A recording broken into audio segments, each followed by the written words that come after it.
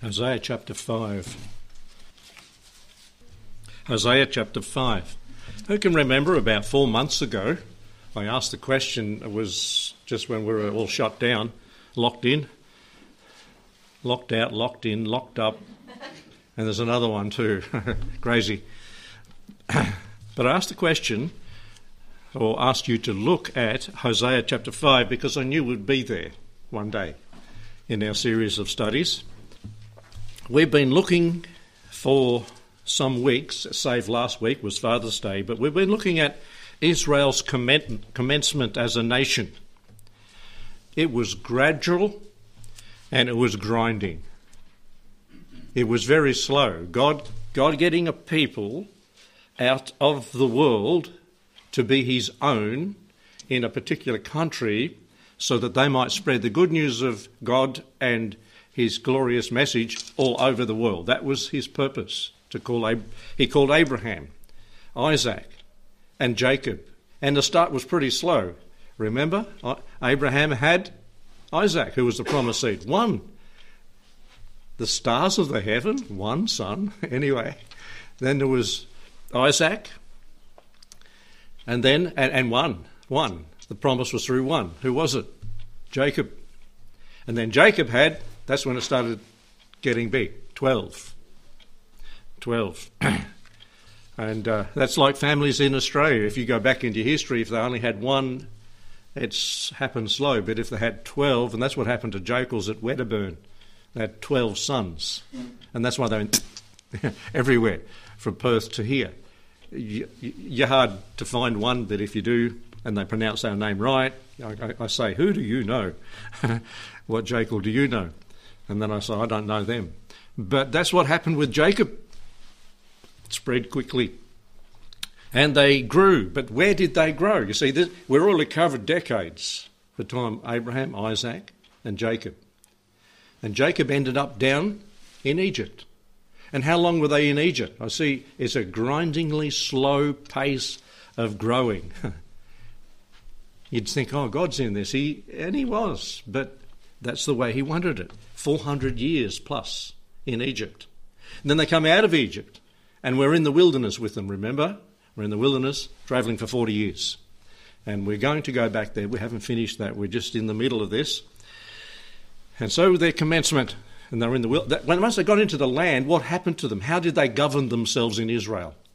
Can you remember? They had something over them. Well, God raised up these people, a Gideon. Judges for several hundred years, judges were raised up.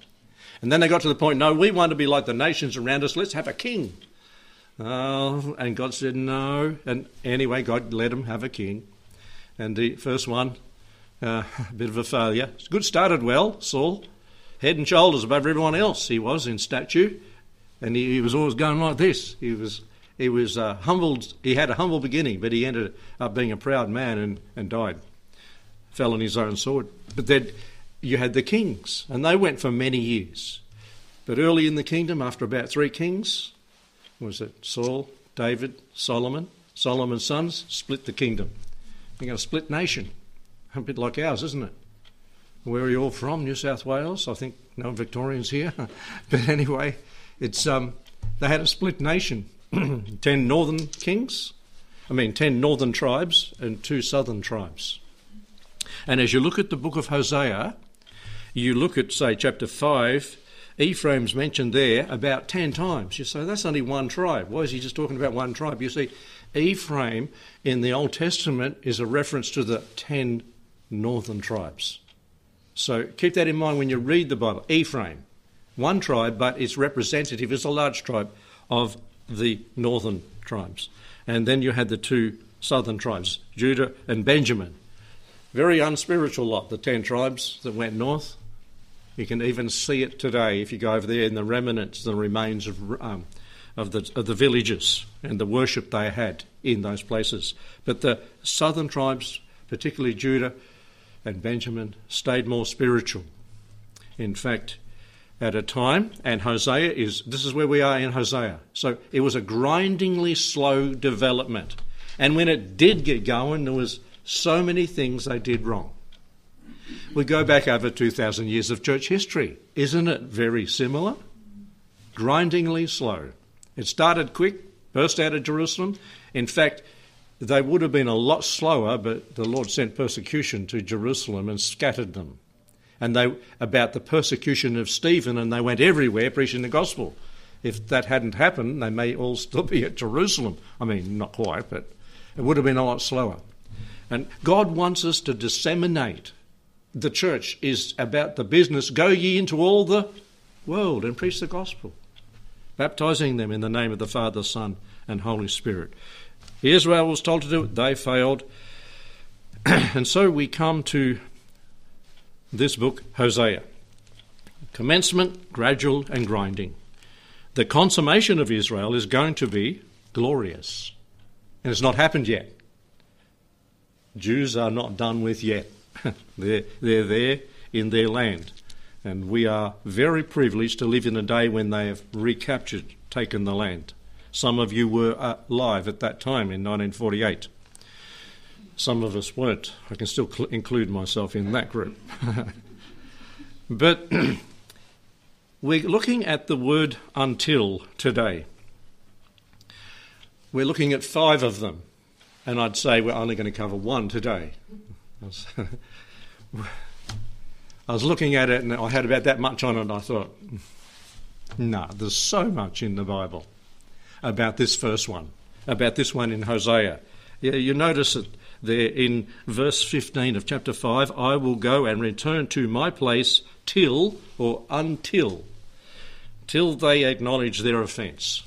And this is what we're going to look at. We're going to divide this portion of Scripture up into little phrases and look at each phrase and ask yourself the question, and we'll be asking you, what does that mean? Who is it talking about?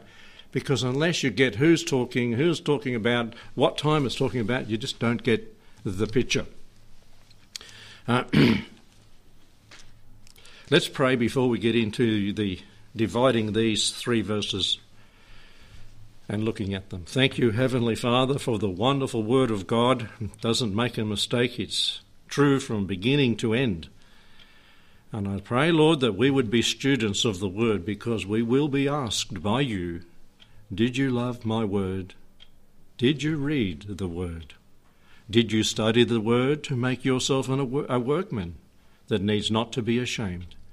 Oh Lord, I pray that we would love it, study it, be excited about it, be compassionate about it, be wanting to share your Word as we've been commissioned to as a church, as churches, with other people who don't know. I pray, Lord, that you would open the eyes and the ears and the hearts of people who do receive the tracts that are sent out. And Lord, they'll become your children, and they in turn would share it with others, their families and their friends. Lord, bless the going out of your word, and might many be brought into the church, saved and secured for eternity through the ministry of your word this day.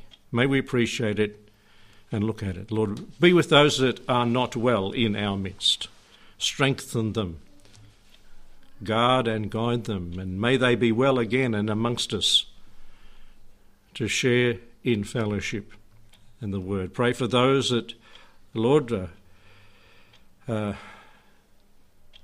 down with cancer. We pray for Brother Surrett, Brother Benji, Susai, for others that we know, Lord, are not well. We pray for Brother Dunn, even that the operation would be brought forward and there would be a space there for him to go.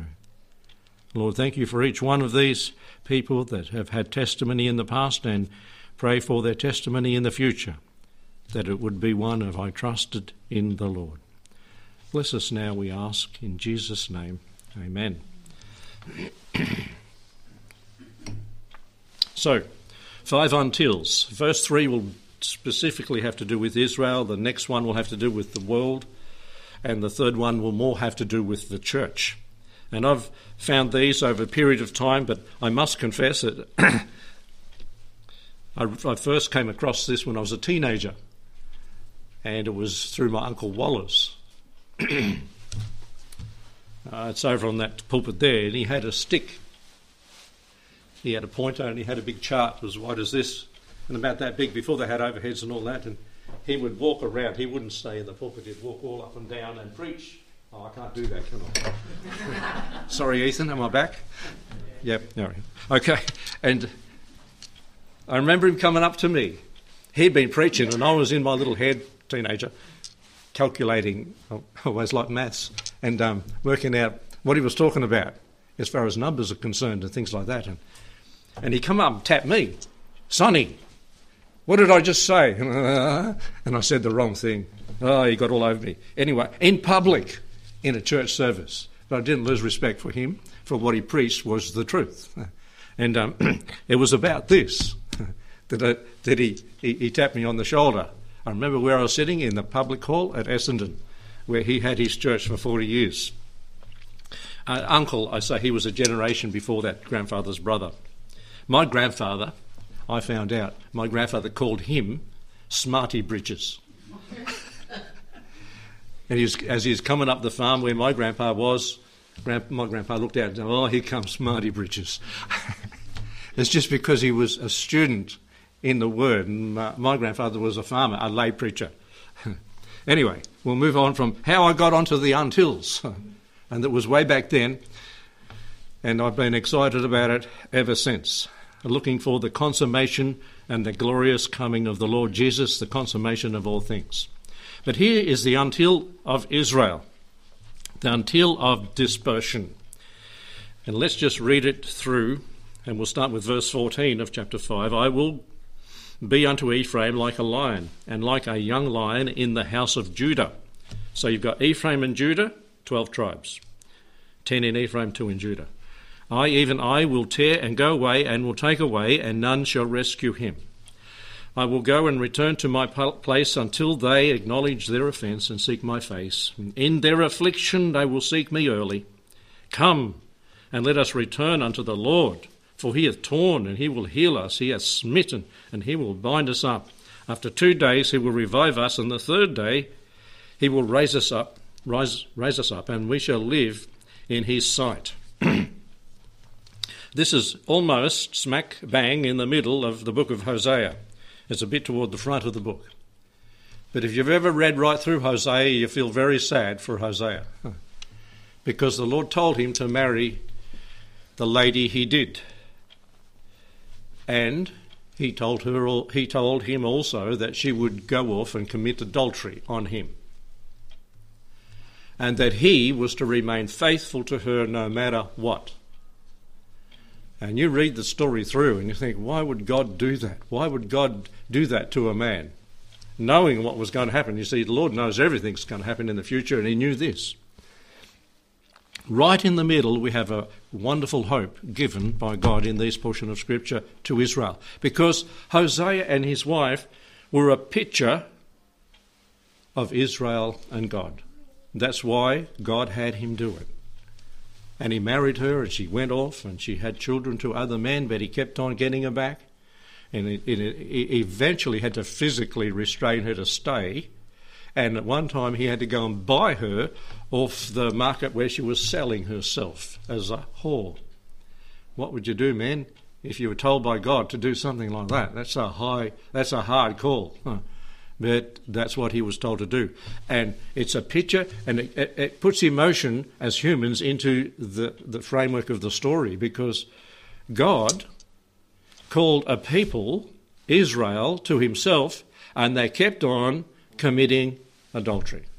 They kept on a-whoring, and as it in Jeremiah says, neighing like a horse after their neighbour's wife in the next paddock. That's literally how God has put it. And this is Hosea. But here, God has given them a promise. Even though they do this, he's not done with them. And even though they've done it, and it's been thousands of years since this was happening. It still is, in the sense they want to be spiritual, the Orthodox people, but many don't even bother. Like I was talking to a man, we went over, when we were in Israel, went to their house. He's from Europe, and we were having a wonderful meal with him and his wife and his mother-in-law. And I got in a question. I thought it was okay. We've been talking long enough and trying to interpret each other's language. I said, do you eat pork? Love it. Love it. See, he was from Europe. He was a Jew, but he was from Europe, so he didn't mind. And he was completely doing what he shouldn't have been doing as a Jew, if they followed the Old Testament, of course. And that's all gone now. We can have pork if you wish. But the until here is seen as we read on. He's going to tear them, he's going to bind them up. After 2 days he will revive us. The third day he will raise us up, and we shall live in his sight. Go to Deuteronomy chapter 28. This was predicted, that Israel would go a-whoring, go into adultery, go into a spiritual apostasy from their God that called them. And way back in Deuteronomy, before the nation was formed, or as it was forming, God said, if you do this, this is going to happen. And he was predicting that it was going to happen, but he warned them prior. In Deuteronomy 28 and verse 63, it reads, "It shall come to pass that as the Lord rejoiced over you to do good and to multiply you, so the Lord will rejoice over you to destroy you." Did you hear that? To multiply you and to destroy you. And it happened over and over again in Judges and the Kings. "And to bring you to naught. And ye shall be plucked off from the land from which thou goest to possess," because they hadn't gone yet. "And the Lord shall scatter thee among the people from one end of the earth even to the other." Has that happened? Is it still so? Yep, still so. "And there thou shalt serve other gods." Yes, that's what they've done. Majority of them. "Which neither your fathers have known, even wood and stone." You know, we know the Jewish people to be people that make money. And that's gold and silver and stuff. And they just seem to put their hand to it and make it. They can do it. And they get into trouble. The nations say, "You're robbing us." Well, they worship it. "And among these nations shalt thou find no ease, neither shalt the sole of thy foot have rest. But the Lord shall give thee there a trembling heart and failing eyes and sorrow of mind." It's not finished yet. It's still going to happen. The threat's still there. "And thy life shall hang in doubt." It's like the saying, hanging in the balances before thee. "And thou shalt fear day and night, and thou shalt have no assurance of thy life." You don't know if you're going to be alive tomorrow. In the morning thou shalt say, "Would to God it were evening." And in the evening thou shalt say, "Would to God it was morning, for the fear of thine heart wherewith thou shalt fear, and for the sight of thine eyes which thou shalt see." That's like wishing your life away, isn't it? It's morning, I want night. It's night, I want morning. The threat of things happening to them. And you can read many portions. And so we have this here predicted. If they disobeyed. If they obeyed, blessing. And you read the Kings and the Judges, and that's exactly what happened. But here we read in Hosea, they were scattered. Finally God said, enough is enough. Hosea's right in the middle of it. Hosea was ministering when the 10 northern tribes were scattered all north. Usually they went north, some went south, or dragged south. They didn't go, they were taken captive. Many murdered by the Assyrians. And the Assyrians in Nineveh, up there on the Euphrates River, the nations in those areas are still very antagonistic toward the Jewish people. But that's where Ephraim, or the 10 northern tribes, were scattered, and this is happening while Hosea is ministering. The other 2 tribes went about 130 years later into captivity, Judah and Benjamin, through the Babylonians. The Assyrians had gone, and the Babylonians were in power, and at all times they'd been chased around by the Egyptians as well, the southern kingdom below them. The until of dispersion. Let's dissect these verses. See if you can answer. I'll ask a quick question.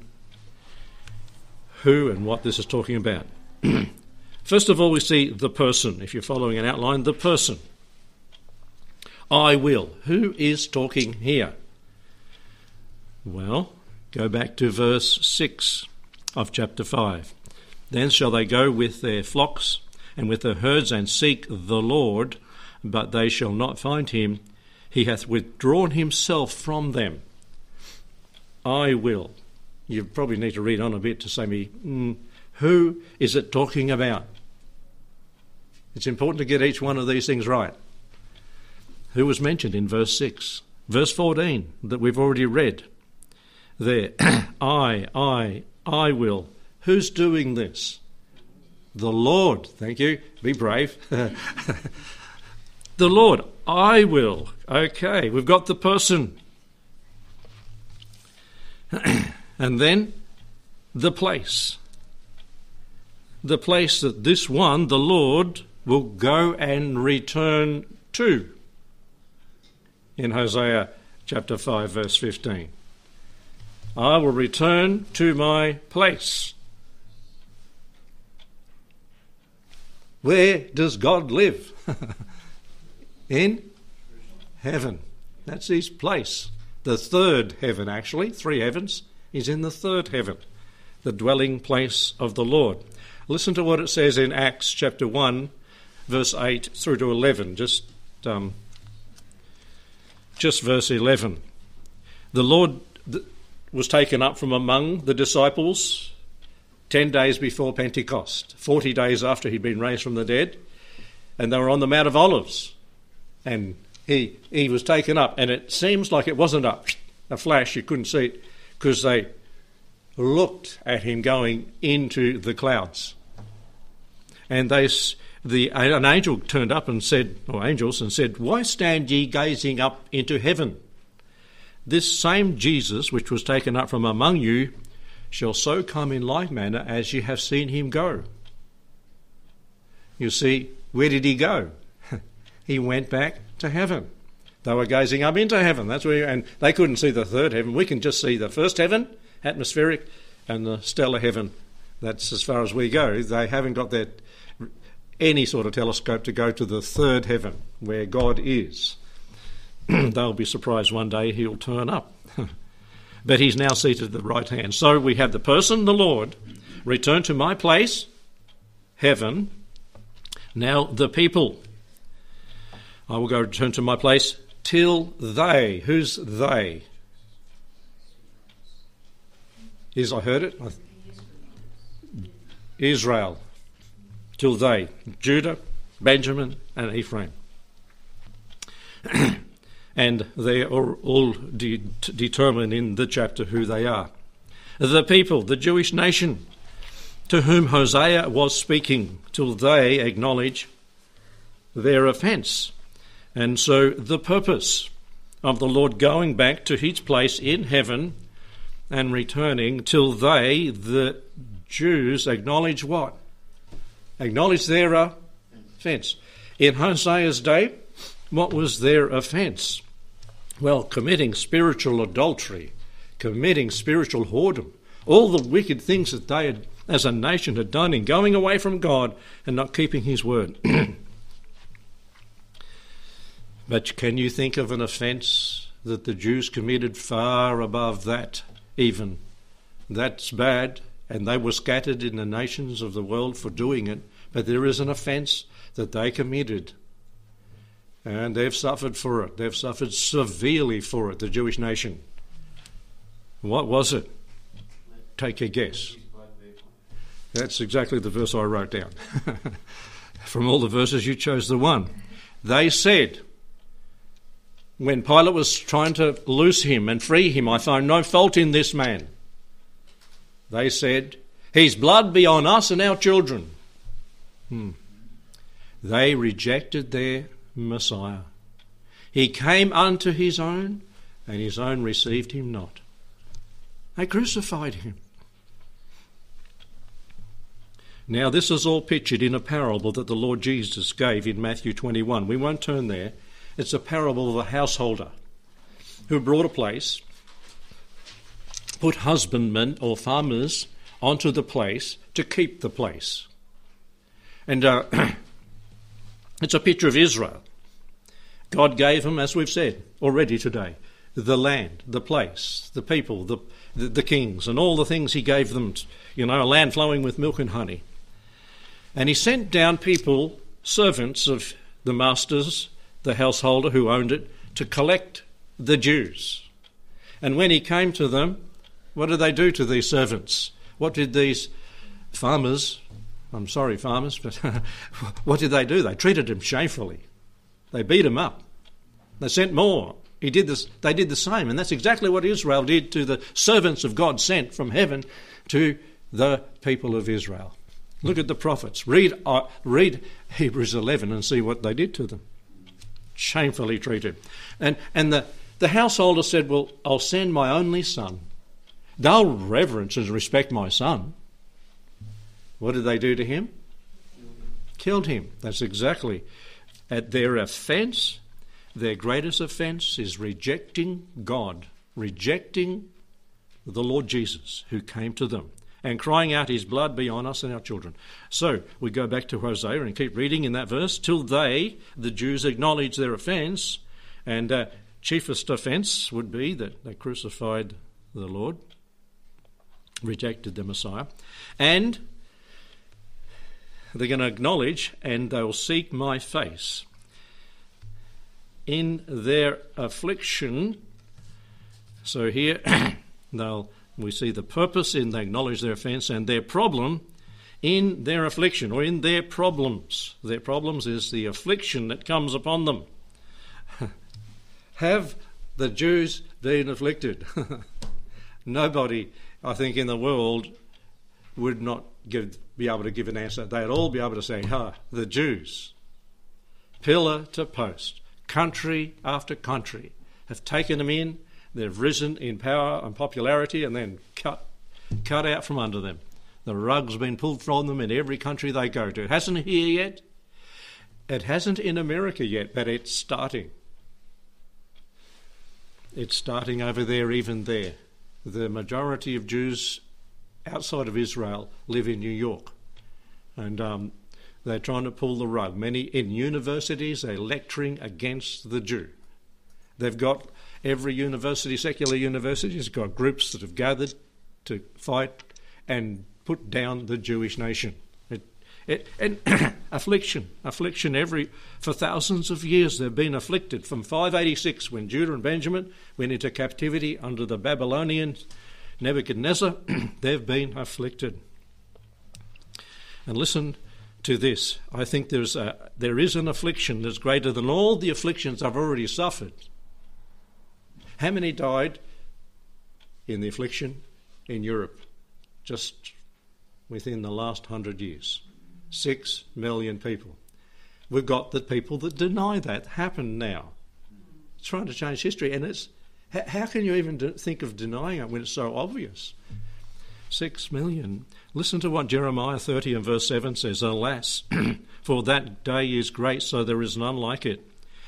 It is even the time of Jacob's trouble. This is a time that's predicted upon Israel, a time of Jacob's trouble, representing all Israel. But he, Jacob, and the Jews shall be saved out of it. It's called the time of Jacob's trouble. It hasn't happened yet. Lots has happened, but this hasn't happened. So their affliction is yet to come, the greatest affliction. Let's turn to Matthew 24 and read a little bit about that. We say it's in the formation stage now. Matthew 24 and verse 21.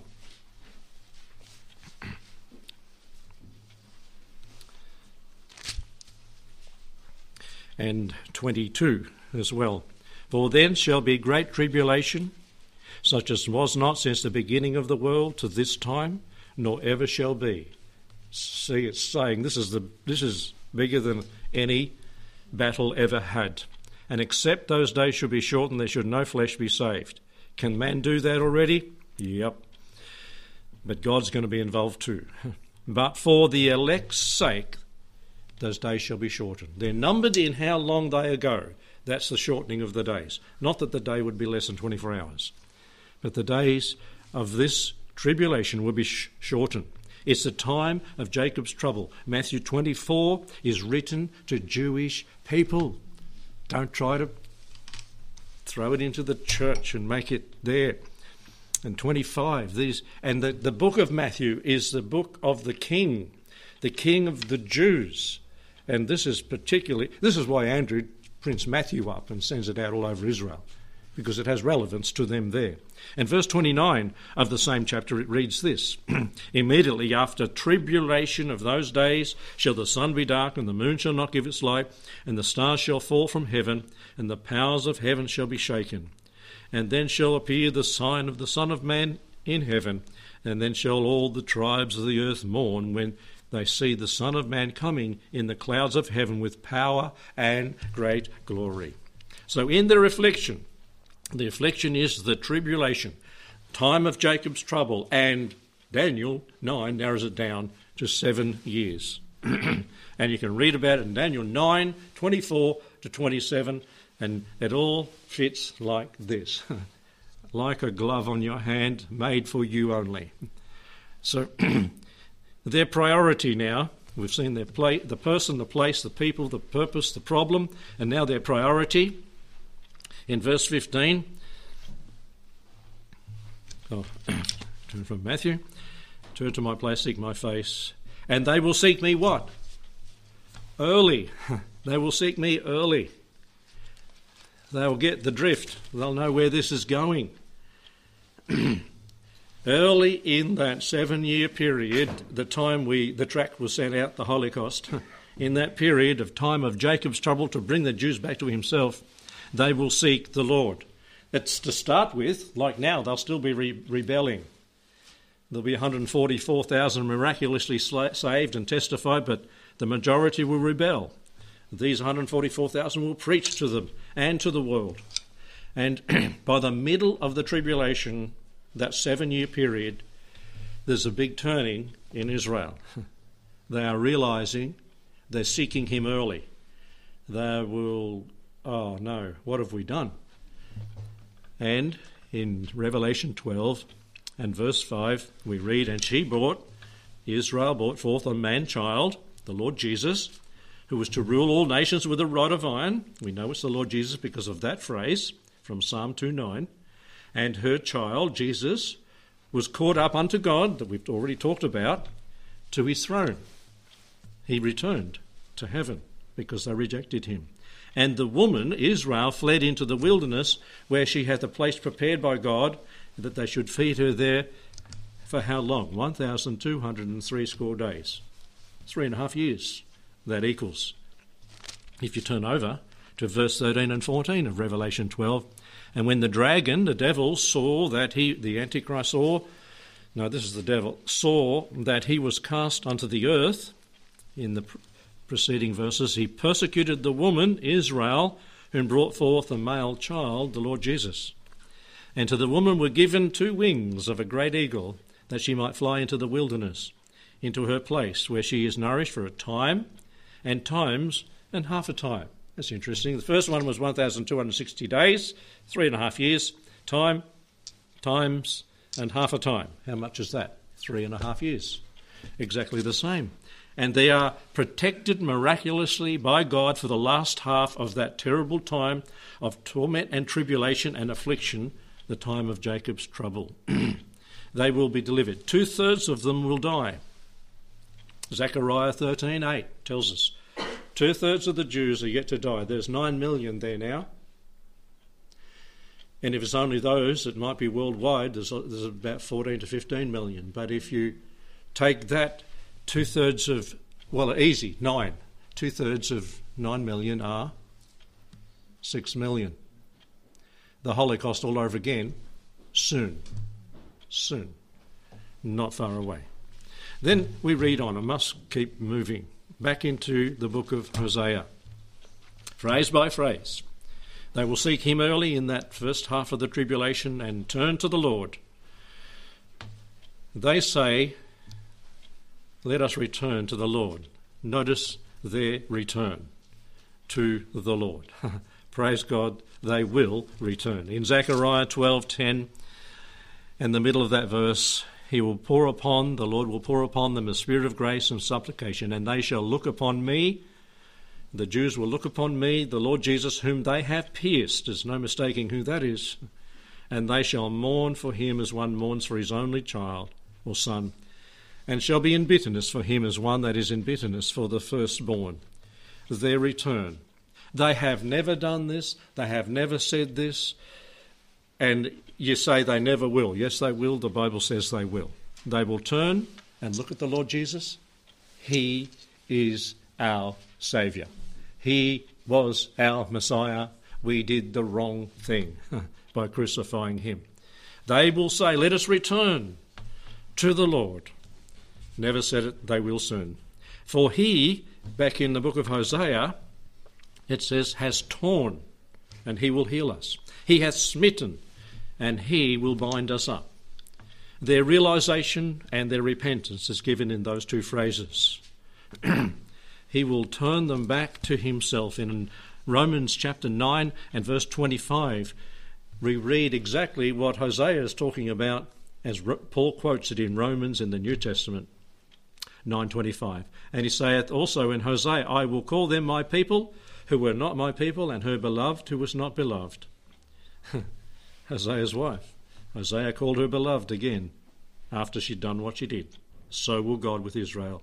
And it shall come to pass that in the place where it was said unto them, ye are not my people. I can pinpoint that, and we can in Matthew 23 verse 39. Exactly where the Lord said, no, you've done the deed, you're going to kill me at that time, and they did. And where they were called not my people, there they shall be called the people of the living God. Isaiah also cried out concerning Israel, that the number of the children be as the sand of the sea, yet a remnant, there will only be a few left after all this, shall be saved. The Lord will finish the work. In verse 29, Isaiah said before, except the Lord of the Sabbath had left us a seed, we had been as Sodom and been made like Gomorrah. If God had not intervened in the tribulation, in the time of their trouble, the time of Jacob's trouble, there would be none of them left. They would be completely obliterated and annihilated, just like Hitler wanted to. Solve the solution. What was his solution? Kill them all. Annihilation. What do you call that? Genocide, yes. Your genocide. And if God hadn't intervened, they'd been like Sodom and Gomorrah, obliterated. What shall we say then, that the Gentiles who follow not after righteousness, you can read the rest of Romans 9 there about that. So he is torn, and he is torn for 2,500 years. And he's going to heal them. He is smitten, he will bind them up. Let's go back to Hosea. The same verses that Paul spoke about in Romans are given in Hosea chapter 1 verse 10. The number of the children be as the sand of the sea, yet which cannot be measured nor numbered.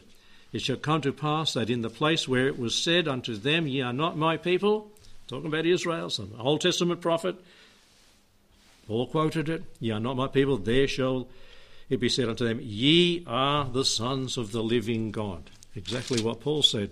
He was quoting this from Hosea. Chapter 2 and verse 23 of Hosea. Again, what Paul quoted. And I will sow her unto me in the earth, and I'll have mercy upon her that had not obtained mercy, and I will say to them who were not my people, thou art my people. So he's rejected them. They've been dispersed. But then they'll be brought back. Thou art my people, and they shall say, thou art my God. What a day that'll be. And so torn and smitten. Back to Hosea chapter 5. Well, we're in chapter 6 now. Let's return to the Lord. He is torn and he will heal us. He is smitten and he will bind us up. Now we get to some interesting words. After 2 days he will revive us, and the third day he will raise us up, and we shall live in his sight. 2 days for that to happen? Just 1 day? Just 1 day we're going to live in the sight of the Lord? They've been smitten for 2 days, according to these 2 days. After 2 days he will revive us. after 2 days. In John chapter 12 and verse 40 we read, He hath blinded their eyes, He's hardened their hearts, that they should not see, talking about Israel, that they should not see with their eyes, nor understand with their heart, and be converted, and I should heal them. That's what God has done to them. For 2,000 years since they rejected Jesus when he came, he has blinded their eyes and hardened their hearts. You try to talk to a Jew. There's no mistaking if they're a religious Jew. I've seen them in Albury passing through. I don't know that any live here. I've never seen them. They haven't got a synagogue. Has anyone seen? No. They met my dad in Alexandria, a whole group of them. And of course, Dad doesn't back down from a fight. I mean, from a debate, like a fox terrier with Alsatians. And there they were walking down that street of Alexandria, and big grin on Dad's face. He walks up, and they're into it, all of them and him. And they said, "You're one of us." No. I'm not one of you. I'm a Christian. I'm different. And you did become, and so it ensued, because he's got a memory like an elephant, and the verses came out. And they were glad to talk to somebody that had such an interest and knew so much about them. If you see one, try to go and talk to them. Hopefully you've got a copy of Isaiah 53 in your pocket. Or you got it here, and you can quote it to them. But see how hard-hearted, how blind. You can show them, 1 + 1, Mrs. Dunn, equals 2. You're writing that on the board for years. It's obvious. And you can say it to a Jew, it's obvious. Look, you crucified him. It says in your Bible, Zechariah 12:10, that you would do this. Blind, can't see. Don't keep telling me that. And Andrew's over there doing the same. Can't see. One day, Andrew, they will get it. The penny will drop, and they will believe as it is predicted here. So, 2 days. He's blinded their hearts. And Romans 11, verse 8 to 12, we haven't time, we're already running out, show the same thing. And then we go back to Hosea and verse 2 again of chapter 6. He will revive us and raise us up. Their revival and their raising up. All the scriptures, from the Old Testament into the New Testament, and particularly Old Testament, and almost all the prophets speak about this. But some people will not believe it. Some Christians will not believe it. That's like that Jew, spiritually blind. It almost makes me weep at times when I think of folks that will not take this and just believe it. You can argue till you're blue in the face. It makes no difference. They've decided. You know what's sad about it? Who does this Bible represent? The Word was made flesh. To Jesus Christ. But they will twist the Lord, wrestle the Lord and his word, and not believe it. I don't get it. I just don't get it. And they can be people in pulpits, people in Bible colleges around the world. They'll say, Jews done, finished. And it's not done, it's not finished. Look at what we've just touched a few verses today. They will be revived. All Scripture says it. Let's go back to the reading we had for this morning, Acts chapter 15 and verse 14. Simon Peter said, that God first did visit the Gentiles, that's us. He's called the church out to take out a people. You're a people, folks. We're a people for his name. We're the bride of Christ. To this agree all the words of the prophets, just like I've said, as it is written. After that the Lord has got a people for his name, the church, I, the Lord Jesus, will return and build again the tabernacle of who? David, the nation of Israel.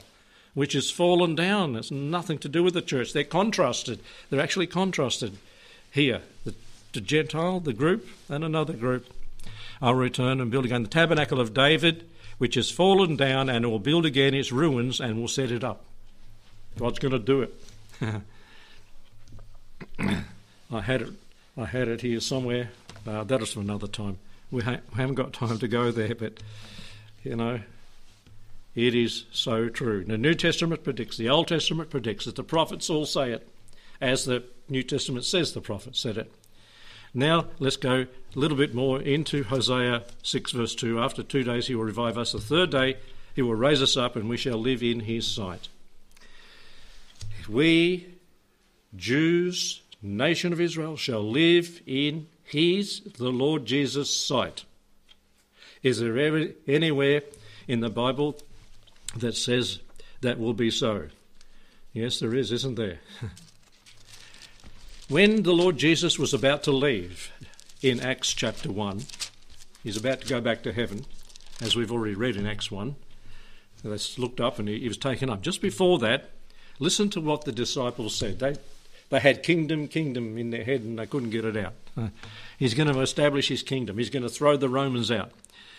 In verse 6 of Acts 1, when they therefore were come together, they asked of him, saying, Lord, wilt thou at this time restore again the kingdom to Israel? And he said unto them, it is not for you to know the times and the seasons which the Father hath put in his power. He avoided the question. He didn't answer them. He said, not now.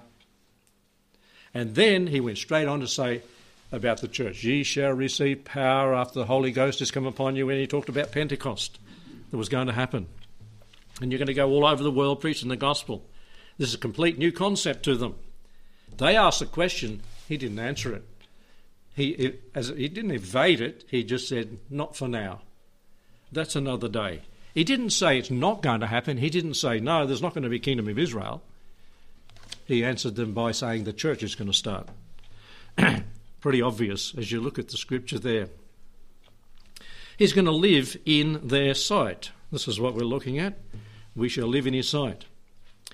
And as we go back to Hosea 6 verse 2, he will raise us up and we shall live in his sight the third day. Are you getting it yet? This is where the penny drops for us, I think.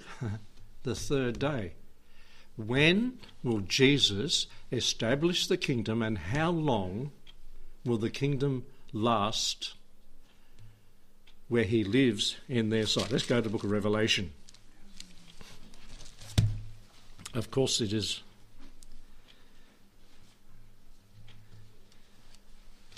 There in the Revelation 21 and verse 3. Notice what the Lord said there when it's all being wrapped up at the end. I heard a great voice out of heaven saying, behold, the tabernacle of God, the dwelling of God is with men, and he will dwell with them, and they shall be his people, and God himself shall be with them and be their God. That's God dwelling with man. When is it?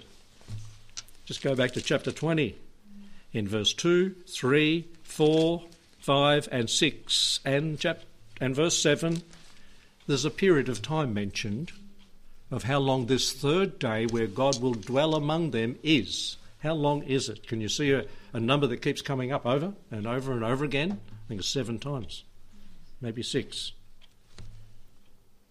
Anyone find it? 1,000 years.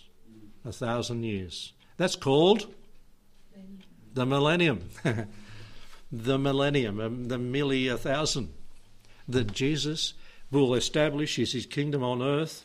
The Jews will be back in his favour. They will live in his sight with any Gentile that's saved and survives the tribulation, and all the saints who have new immortal bodies living and ruling and reigning with him according to the scriptures.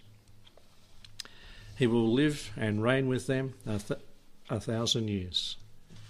Wonderful promise. This is the glorious finish, by the way, of how we started. Let's go back to Hosea, and I want to ask you a question. Because another question we can get from this, how many days are they going to be scattered and dispersed all over the world? What does it say in these verses? 2 days? Well, unless they had jet fighters, they couldn't get there in 2 days and be scattered. It's not talking about 2 days. If the third day is 1,000 years, how long are the other two? Your pastor, you're starting to set dates. You know why I can't set a date and you can't set a date? Because we don't know when it started. You see, there was a Catholic priest, monk or something in 1582, and I heard the SDAs quoting this the other day. I shouldn't be quoting them all the time. But they said, and it was a fact, that back there in history, someone says, we must get the dates sorted out. That took 1,500 years to do it. What's wrong with man? But they said, from Christ, AD, BC and AD, and they started doing it then. But he got his dates wrong. We're not really where we think we are. How do we know? Well, we go back to a man that was there when it happened. His name is Josephus, a Jewish historian who worked for the Romans. He AWOL'd, I think you call it, he went with the enemy anyway. And he recorded it for us. He said that Herod the Great died in 4 BC in March. 4 BC. What did Herod the Great do when Jesus had been born in Bethlehem and the wise men come to him and they didn't go back to him and tell him where the king was? Herod come into Bethlehem Ephratah, and killed all the babies 2 years and under, so he'd get the Lord Jesus if he was 1 to 2. Herod died 4 BC. Wait a minute, that doesn't figure, does it? See, our dates are out. We can't set a year or a day for the Lord's saying 2,000 years, and if it's just exactly 2,000 years is another thing too. But we're in the ballpark. People have said, and what was his name? Archbishop Usher, that's his name, who's done all the history from in the Old Testament, came up with a figure, at least 4 BC. He's revised that 5 BC, because Herod died in 4 BC unless he killed the babies early or very late in his reign, and he was a very sick man. He was a very angry man. He tried to suicide, actually, and the servants stopped him, but eventually he succeeded because he's in so much pain. But he died. Any wonder for killing all those babies like he did? He was a brutal man. Anyway, that had to happen in 5 BC. So our dates are out by 5 years. So if that's the case, we're 5 years, whatever. You figured out. I'm trying to preach here. Do the maths. But 2,000 years from that time, 5 BC, is 2028. But I'm not saying the Lord's going to come then, because we don't know exactly the year. But this world is spiralling out of control. Is it not? I'm not being a doomsday person, but it is. And unsaved people are saying it. Morally, down the vortex. Spiritually, churches everywhere apostatize, down the tube, down the plug. Morally, spiritually, I've got socially, it's falling apart. Militarily, I've heard one man say that there's going to be a war before the end of the year with China somewhere. It probably will be with Taiwan if it happens at all. Militarily, they're building up armaments everywhere, sophisticating them. Financially, we haven't seen it yet. We're just coasting along here. But one day soon it's going to go bang. It can't, with all that they've done to our society and locking us down, it's going to fail fatally. I pray that the Lord delivers us from that. Politically, there needs to be a political leader, and he will present himself when the church is gone, that will govern the world, Antichrist. Environmentally, if you believe in the environment, environmentalists, I don't want to destroy everything, but there is a balance. We have hope. let's close by reading Psalm 2. Psalm 2. There is hope for the Christian. Everything's spiraling out of control, and the Christian should be, I am at peace. No problems. Young people, don't get disappointed. If you're a Christian, you should be rejoicing in the Lord. We all should be. Why do the heathen rage and the peoples imagine a vain thing? The kings of the earth set themselves, and the rulers take counsel together against the Lord and his anointed, saying, let us break their bands asunder. They're saying, let's throw God off. Let's believe in evolution. Let's believe, let's be atheists and agnostics and cast away the cords from us. He who sits in the heavens shall laugh and shall have them in derision. Then shall he speak unto them in his wrath and vex them in his sore displeasure, great tribulation. Yet have I set my king upon my holy hill of Zion. The Lord is king. He's coming again to be king. I will declare the decree. The Lord hath said unto me, thou art my son. This day have I begotten thee. The Lord Jesus. Ask of me, and I will give thee the heathen for thine inheritance, and the uttermost parts of the earth for thy possession.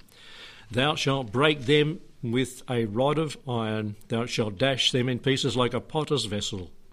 Be wise now, therefore, O ye kings. Be instructed, ye judges of the earth. If only you could hear this morning, judges and kings. Serve the Lord with fear and rejoice with trembling. Kiss the Son, lest he be angry, and ye perish from the way, when his wrath is kindled but a little. Blessed are they that what? Put their trust in him. Have you put your trust in the Lord Jesus? He is the one that has the answer to all of earth's problems, because the earth is the Lord's and the fullness thereof, the world and they who dwell in it. For he hath founded it upon the seas, established it upon the woods. Who shall ascend into the hill of the Lord, or who shall stand in his holy place? He who hath clean hands and a pure heart. Put your trust in the Lord. How can you get a clean hands and a pure heart? By trusting the Lord Jesus by faith, and he cleanses you. And you don't lift up your soul unto vanity, Psalm 24. Okay? Until they're going to be tied in a knot and dispersed until they say, he is the Lord Jesus. And you and I will be in a mess, financially, physically, everything otherwise, until we say, he is the Lord Jesus. He is the Lord. He's in control. I trust him. I leave it to him to save my soul. If you're listening and unsaved, come to the Lord while it is still the day of salvation.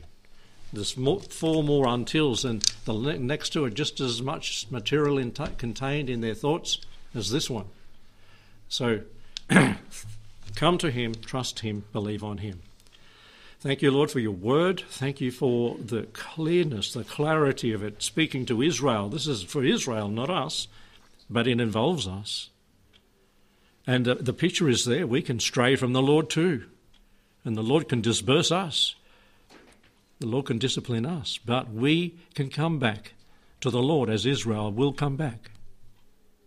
And he is merciful and gracious and willing to forgive, just as Hosea was his wife. And bring them and he back to himself. And I pray, Lord, if there's an unsaved soul listening, that they might come to the Lord today. He's willing and drawing them with the cords of love, beseeching them to believe by faith and become a Christian. Bless us as we part and go our ways this day and come again this afternoon to the meeting. In Jesus' name, amen.